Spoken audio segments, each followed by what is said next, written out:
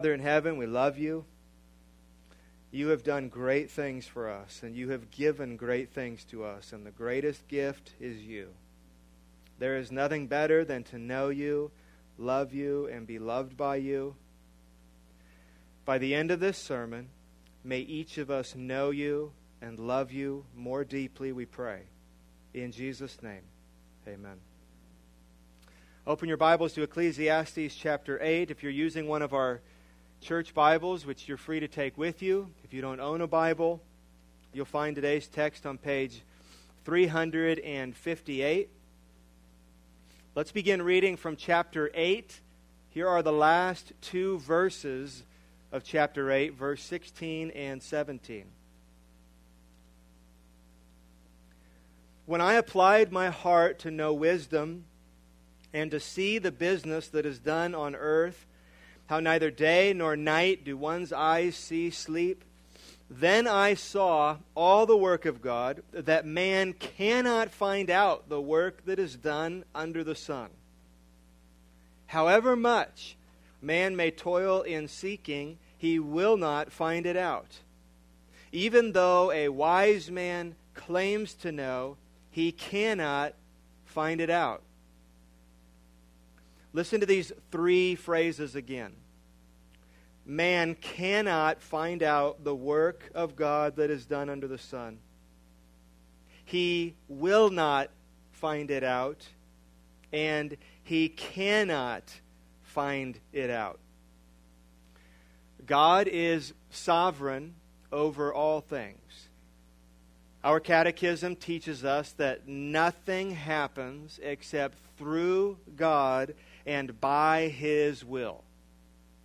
The moment of your birth, the moment of your death, and every single moment in between is from the hand of God. Every high point, from the hand of God.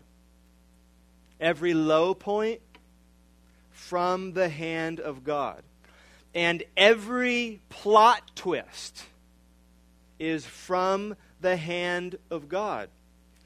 Oftentimes, God's ways are clouded. God's ways are inscrutable, beyond our understanding.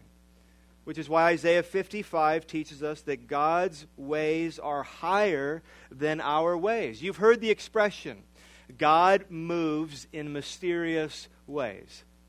That's actually not a verse in the Bible. The source of that saying is a song written by John Newton's friend, William Cowper. We sing it here occasionally. It's called God Moves in a Mysterious Way. Let me read to you verses 1, 2, and 5. It captures what Solomon is talking about in verse 16 and 17 of chapter 8. God moves in a mysterious way His wonders to perform. He plants His footsteps in the sea and rides upon the storm. He plants His footsteps in the sea. You can't see His footsteps. You can't see where He's going. Deep in unfathomable minds of never-failing skill, He treasures up His bright designs and works His sovereign will. Blind unbelief is sure to err and scan His work in vain. God is His own interpreter, and He will make it plain. So think of your life as a complex story written by God, and only He, according to Isaiah 46, knows the end from the beginning.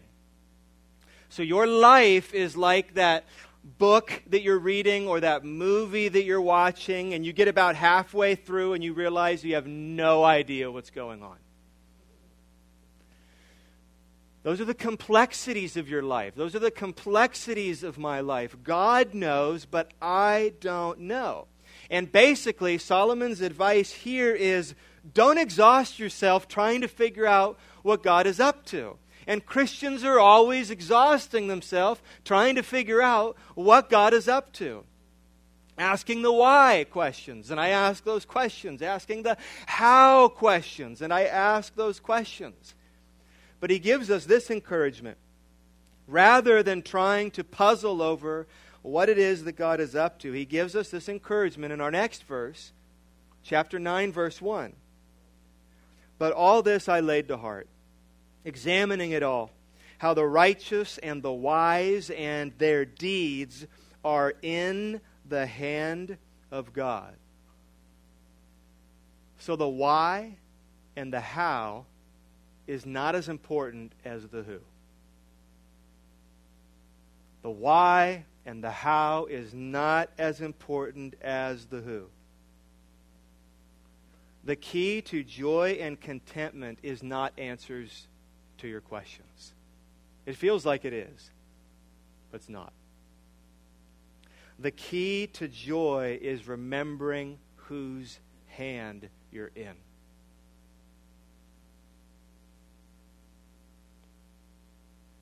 The wise and the righteous and their deeds are in the hand of God. But the professor continues. He's made it clear that life is uncertain. We don't know all the twists and the turns that are before us. But we do know one thing that's before us. And he tells us in these next verses, we do know one thing that is for absolute certain: death. He talks about death. Listen to what Solomon says in the second half of verse 1 all the way through verse 3. Whether it is love or hate, man does not know. Both are before him. In other words, good times, hard times. We don't know what is before us. Verse 2. It is the same for all, since the same event happens to the righteous and the wicked, to the good and the evil, to the clean and the unclean, to him who sacrifices and to him who does not sacrifice. As the good one is, so is the sinner, and he who swears as he who shuns an oath. This is an evil in all that is done under the sun, that the same event happens to all. Also, the hearts of the children of men are full of evil, and madness is in their hearts while they live, and after that they go to the dead. So he just got through saying that there will be a lot of uncertainties in your life, but there is a certainty, and that certainty is death. After the Constitution was written, Benjamin Franklin famously said, "In this world, nothing can be said to be certain except death and taxes." We know this. There's no escape. Life is uncertain. Death is certain. And it is, verse 2, the king said, it is the same for all. It doesn't matter whether you're here today and you're a good person or an evil person, you are going to die. The godly man and the co-worker that makes fun of him for being godly are both going to die. Derek Kidner put it this way in his commentary on Ecclesiastes: moral or immoral, religious or profane, we are all mown down alike. Death is absolutely certain. But that's not the only thing Solomon says about death. It's also final. Death is certain and death is final. Listen to verses 4 through 6 and hear the finality of death. But he who is joined with all the living has hope, for a living dog is better than a dead lion. For the living know that they will die, but the dead know nothing, and they have no more reward, for the memory of them is forgotten. Their love and their hate and their envy have already perished, and forever they have no more share in all that is under the sun. So death is coming for you. It is certain. And once it does, verse 4, hope is lost. In other words, when you die, your life is over. There's no redos. There's no second chances. There's no mulligans. It's over. Hebrews 9:7 says, every man is destined to die once and then to face judgment. Death is certain and death is final. Remember Genesis chapter 1 and 2? Before death, God had created everything, including human beings, and we're told that it was very good. And decay and death were not a part of God's perfect, beautiful, glorious creation. And then God told the man in Genesis chapter 2, verse 17, you need to love me, you need to obey me, or you shall surely die. In Genesis chapter 3, the man did not love God. He sinned. He went his own way along with his wife. And then God came to him and said in Genesis 3:19, to dust you shall return. You're going to die, and we've all been returning to the earth ever since. When the buzzer goes off at the end of the fourth quarter, the game is over and the score is set. There is nothing you can do after the game to go back and change the outcome. This is the hard, realistic point that Solomon is driving home. Let that sit. But this is something we don't like to think about. This is something we distract ourselves from. This is something we don't want to think about. Solomon is very good at bringing up all these subjects that we don't want to talk about, that we don't want to think about, realities that we don't want to face.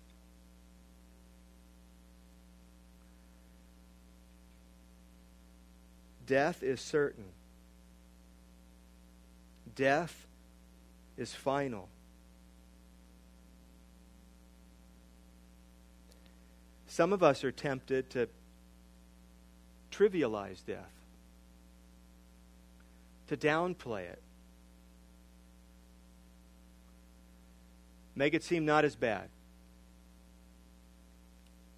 Let me give you 4 short quotes and listen to how these people are downplaying death, downplaying the reality of what Solomon is talking about. The first one is from Forrest Gump.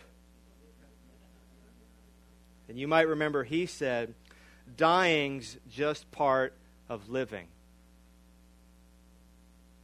That sounds like something Forrest Gump would say. That's stupid, isn't it? Living is living. And dying is dying. Dying's not part of living. Dying's the end of living. J.K. Rowling apparently wrote these books about Harry Potter.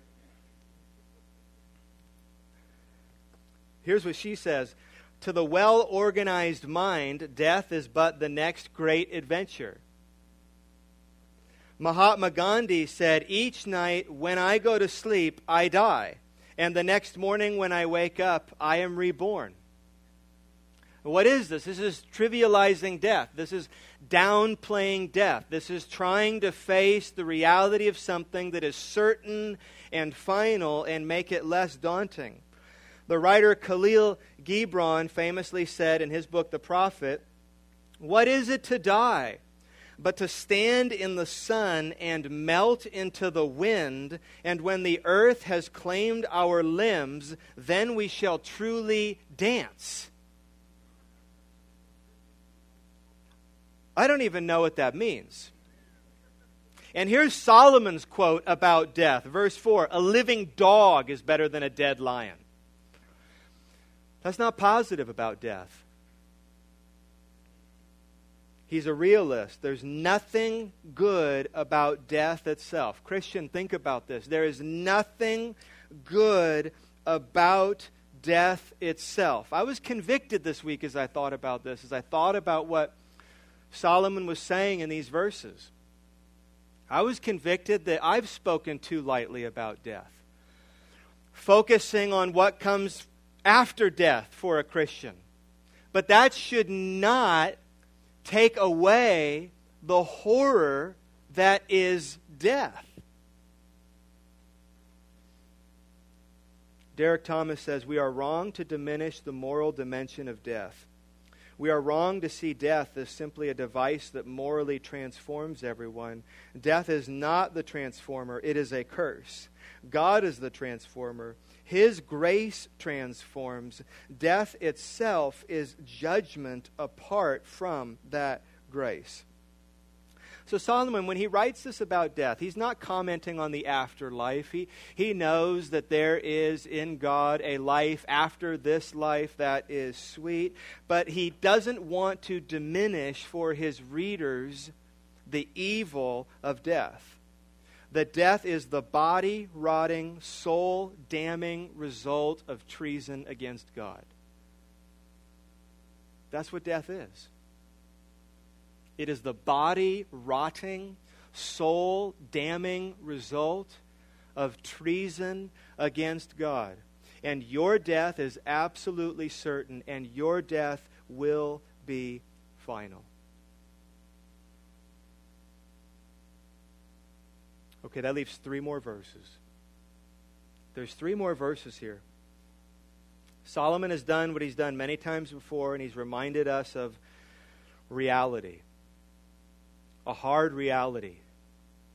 You're all going to die. That's the reality that he puts before us in the first verses of chapter 9. You're all going to die. And now he prescribes a response. So he's done this over and over again in this book. He faces us with reality, and then he tells us what our response should be.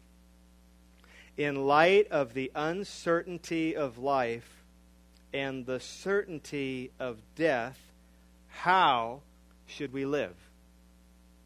And his answer is again surprising. When you think about how life is so uncertain and you can't know the future and you can't control the present, and when you think about how death is certain and you're going to die and it's only a matter of time, it might be decades, it might be this afternoon, how should you respond to that? And most of us would say, have a panic attack, get anxious, be discouraged, be depressed. But what is Solomon going to say? He's going to say something that he says over and over and over again. Enjoy your life. Enjoy your life. Enjoy the gifts that God has given you. Listen to verses 7 through 9. Go, eat your bread with joy, and drink your wine with a merry heart, for God has already approved of what you do. Let your garments be always white. Let not oil be lacking on your head. Enjoy life with the wife whom you love, all the days of your vain life that he has given you under the sun, because that is your portion in life and in your toil at which you toil under the sun. There it is. That's Solomon's bucket list for you. You're going to die. And here's what you need to do between now and when you die. We call that a bucket list. This is God's bucket list for you. And what is it? Broadly speaking, enjoy your life. Christian, enjoy your life. What are the gifts that God has given you? Has he given you many gifts? Has he given you a few gifts? What gifts has he given you? What has he given you? Who has he given you? Enjoy those gifts. Bring glory to God by enjoying and rejoicing in, he said elsewhere, the lot that God has given you. Enjoy the gifts that God has given you. This is the 6th time he said this in this little book. He said it 5 other times. In chapter 2, verses 24 through 26, in chapter 3, verses 12 and 13, in chapter 3, verse 22, in chapter 5, verse 18 through 20, and in chapter 8, verse 15. But this time is different. which is why we're going to think about this. This time is different. He uses stronger terms in this enjoyment passage, and there is more elaboration. So let's understand exactly what he says. It's very practical. It's very practical. Let's make our way out of the sermon by slowing down for a few minutes. Let's pull apart Solomon's exhortation here. There are 6 things on Solomon's bucket list. Let me list them for you. There's 6 things here. Let me list them for you, and then we'll go through and I'll briefly explain them. Number 1, go. Number 2, go and eat your bread. Number 3, go and drink your wine. Number 4, go and put on some nice clothes.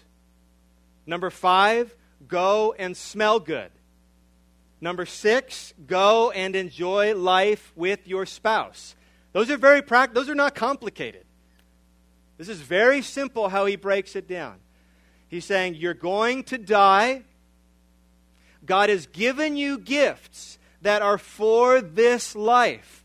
Now, they're not to be compared to the gifts that are going to be in the new heavens and the new earth, but there are gifts here that are a part of this life that won't be a part of the gifts that are in that life. They're unique to your time here. And if you are in Christ, and you've been saved by Him, and your future is secure, and you love Him and trust Him, and honor Him and obey Him, then what you have planned for you is day after day after day of seeking to enjoy the gifts that He's given you. So He tells us to go and eat your bread, go and drink your wine, go and put on some nice clothes, go and smell good, go and enjoy life with your spouse. So let's look at them one at a time. You may think you've got those nailed. That's easy. I don't need any more explanation, but maybe this will be helpful. Look at the very first word. This is how he says it this time in stronger terms. The first word is go.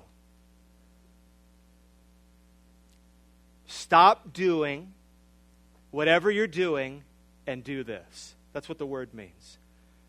In Matthew 28, we're called to go and make disciples. And Solomon here says, go and enjoy your life. Stop the complaining. Stop the self-pity. Stop the negativity. Go and enjoy your life. It's a gift from God. Number 2, go and eat your bread. Verse 7, go, eat your bread with joy. Food is a gift from God.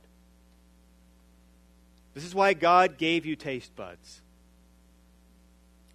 Eating is not just something you have to do. Eating is something you get to do. This is why we're not serving rice cakes at the anniversary party this afternoon. All right, what are we eating this afternoon? Some of you know what we're eating. We're eating tacos. Chando's tacos. Have you had Chando's tacos? We're eating tacos and churros and snow cones. We're obeying God today. Ecclesiastes 9:7, go and eat your taco with joy. Go and eat your snow cone with joy. Go and eat your churro with joy. Okay, this verse is why when we were asked by Chandos, we were asked the question. We called Chandos and said, we want you to come make us tacos. We don't care what it costs. Just come and make us tacos. As many tacos as possible. All afternoon, we've got a verse. And they asked us a couple questions. You know, what kind of meat? This. You have churros? We have churros. We want churros. Come and make us churros, we said. And they asked us a question. And this verse answered that question for us. It said, would you like normal churros or cream-filled churros?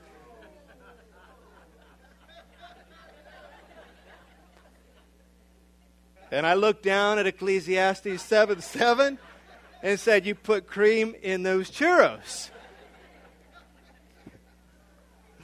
Because I'm gonna eat that churro with more joy if there's cream. I mean, this is ridiculous. We're going to go to a park and eat snow cones and tacos and churros today. It's a gift from God. It's a gift from God. Go and eat your bread with joy. Number 3, go and drink your wine. Verse 7. Go and drink your wine with a merry heart. Okay, listen. Wine in the Bible is a good thing. I don't know what you were taught when you were growing up in church. I know what I was taught growing up in church, and it was not this. There's no escaping this. Wine in the Bible is a good thing. Even Jesus, we're told in Matthew 11, came eating and drinking. So much so, apparently, that he was accused of being a glutton and a drunkard. He wasn't, but he was accused of that. In the Bible, wine is seen as a blessing and a gift. Psalm 104:15 tells us that wine is a gift from God to gladden the heart of men. Too much wine is a sin. Too much of, by the way, many things is a sin. Too much wine is a sin. Drunkenness is absolutely a sin. But wine in moderation is to be enjoyed with a merry heart. Eat your bread, Solomon says, and drink your wine, for, look with me at verse 7, for God has already approved what you do. In other words, what you have before you is a gift from God. It is evidence of His favor and His blessing on your life, and He wants you to do what with it? To enjoy it. He has already approved what you are to do. What do Christians constantly do? When they're blessed, many Christians, when they have good things, they have a hard time enjoying them. They ignore them. They feel guilty about enjoying them. They make rules so that they don't have to enjoy them. They're constantly asking God, is this okay? Is this okay?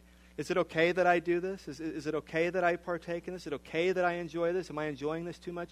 What is God saying? I have already approved of you enjoying the gifts that I've given you. That's why I've given these gifts to you. Why do you give gifts to your kids? Are you some kind of sick parent that gives gifts to your kids just to tempt them to enjoy them? Do you give them a gift only to take it away? Or as a parent, you know what you do. When you give your child a gift, there's nothing that brings you greater joy than watching them enjoy the gift. Number 4, go and put on some nice clothes. And there's some ladies that are very excited about this one. My wife would be one of them. Verse 8, go, let your garments always be white. Okay, what does this mean?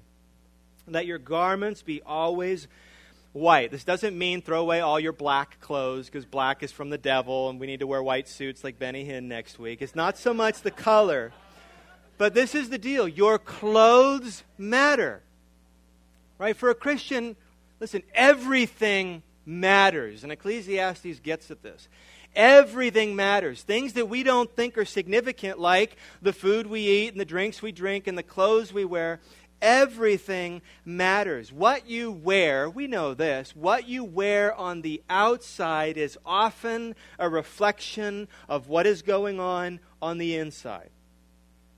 So read through your Old Testament, and you'll find that often when God's people were sad and God's people were mourning, they put on they had special clothes they would wear that were a reflection of what was going on in the inside. They'd put on sackcloth, which was this itchy, sort of uncomfortable fabric. They would put ashes on their head.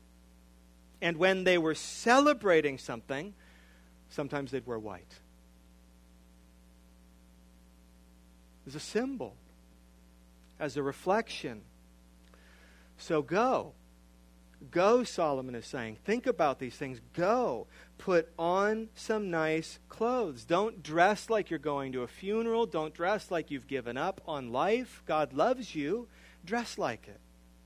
It's very practical. Number 5. Go and smell good.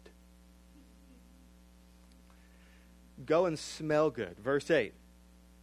Let not oil be lacking on your head. So here's what this is. You don't need to put oil on your head.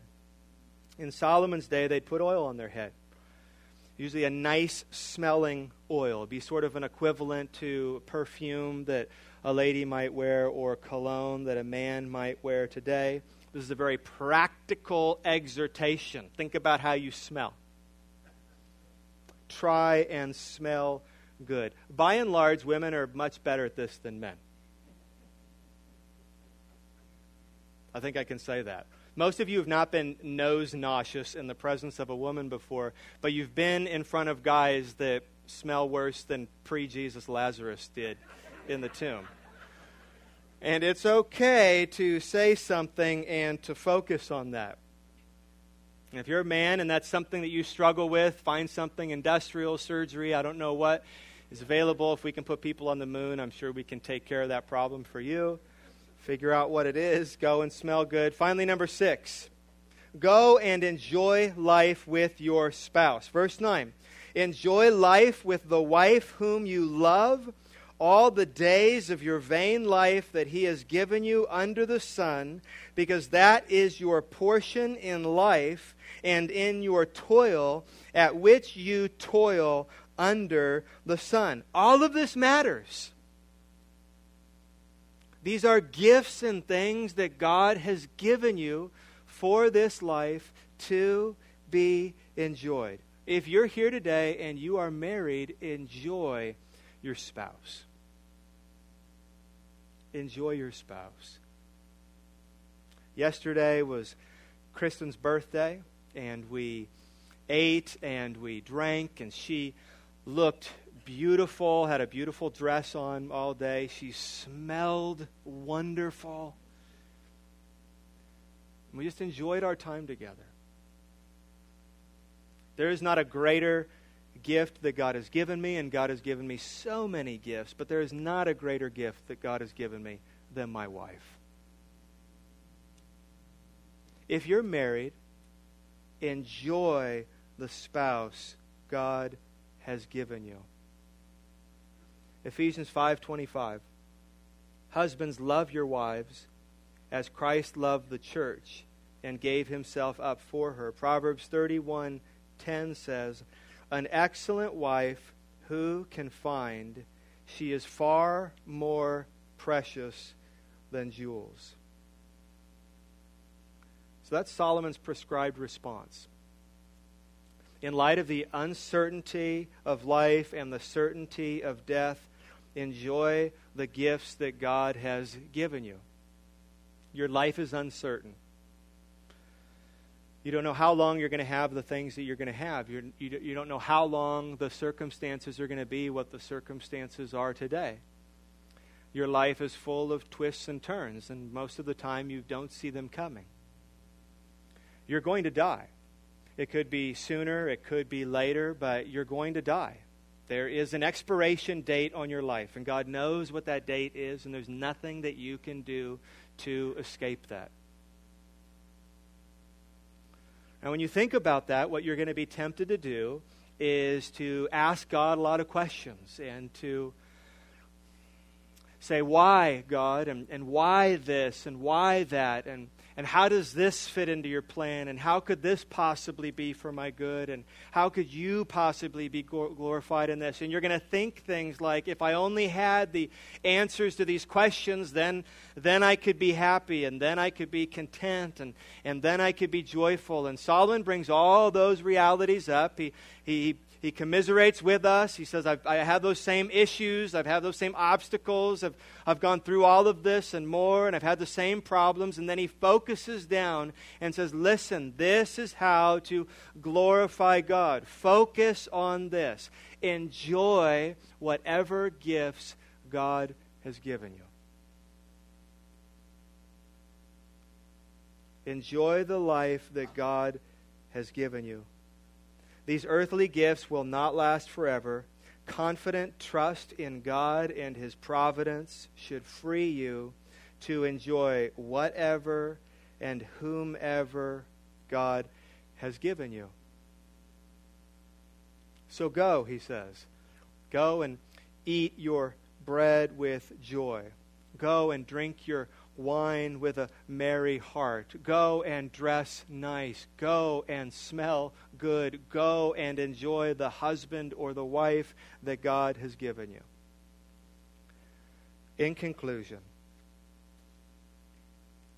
there's something that I've assumed this whole time that maybe you're not assuming. So I want to make it clear. Enjoyment of life and enjoyment of the gifts in this life are only possible through Christ. That's the ground that Solomon is standing on. When God commands us, when Jesus commands us to have joy, and he does, the understanding is that that's impossible if you don't know God. That's impossible if you don't love God. That's impossible if you don't know Christ. There can be a degree of enjoyment that is sort of disconnected from reality and is distracted from the reality of death and is very short-lived, only to experience an eternity of torment. But there's not true enjoyment in this life or the next apart from Christ. You remember what Jesus said in John chapter 10, verse 10. He said, I came that they may have life and have it abundantly. It is only through Christ. Sidney Greedness says in his commentary, because Jesus died and rose to save us from our enslavement to sin and to reconcile us to God, we can begin to live as God intended in the beginning, enjoying our food and drink and enjoying life with our spouse. So the question for you is today, are you in sin or are you in Christ?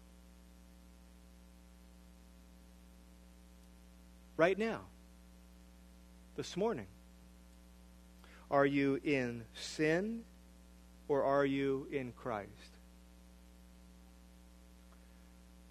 Are you ruled by sin or are you ruled by Christ today? What rules over you? Is it what you want or is it what God wants? Do you want what God wants or do you want what you want? Are you in Christ today? Do you love Him? Do you trust Him? Are you seeking to obey Him? If not, what are you waiting for? Solomon presses that home this morning, doesn't he? You're going to die. When you die, it's game over. There's no going back. There's no second chances. The regrets will be the regrets. The time will be gone. Be wasted or not wasted.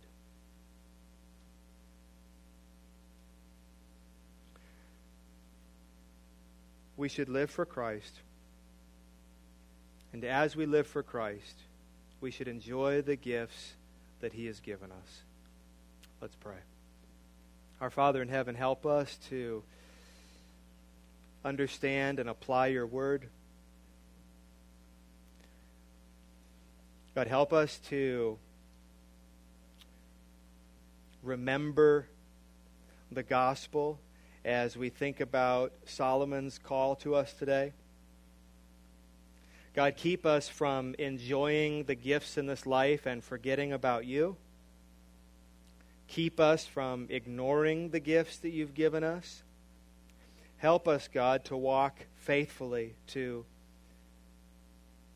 live for you and your glory and not our own, and then to thankfully and gratefully receive the gifts that you've given us.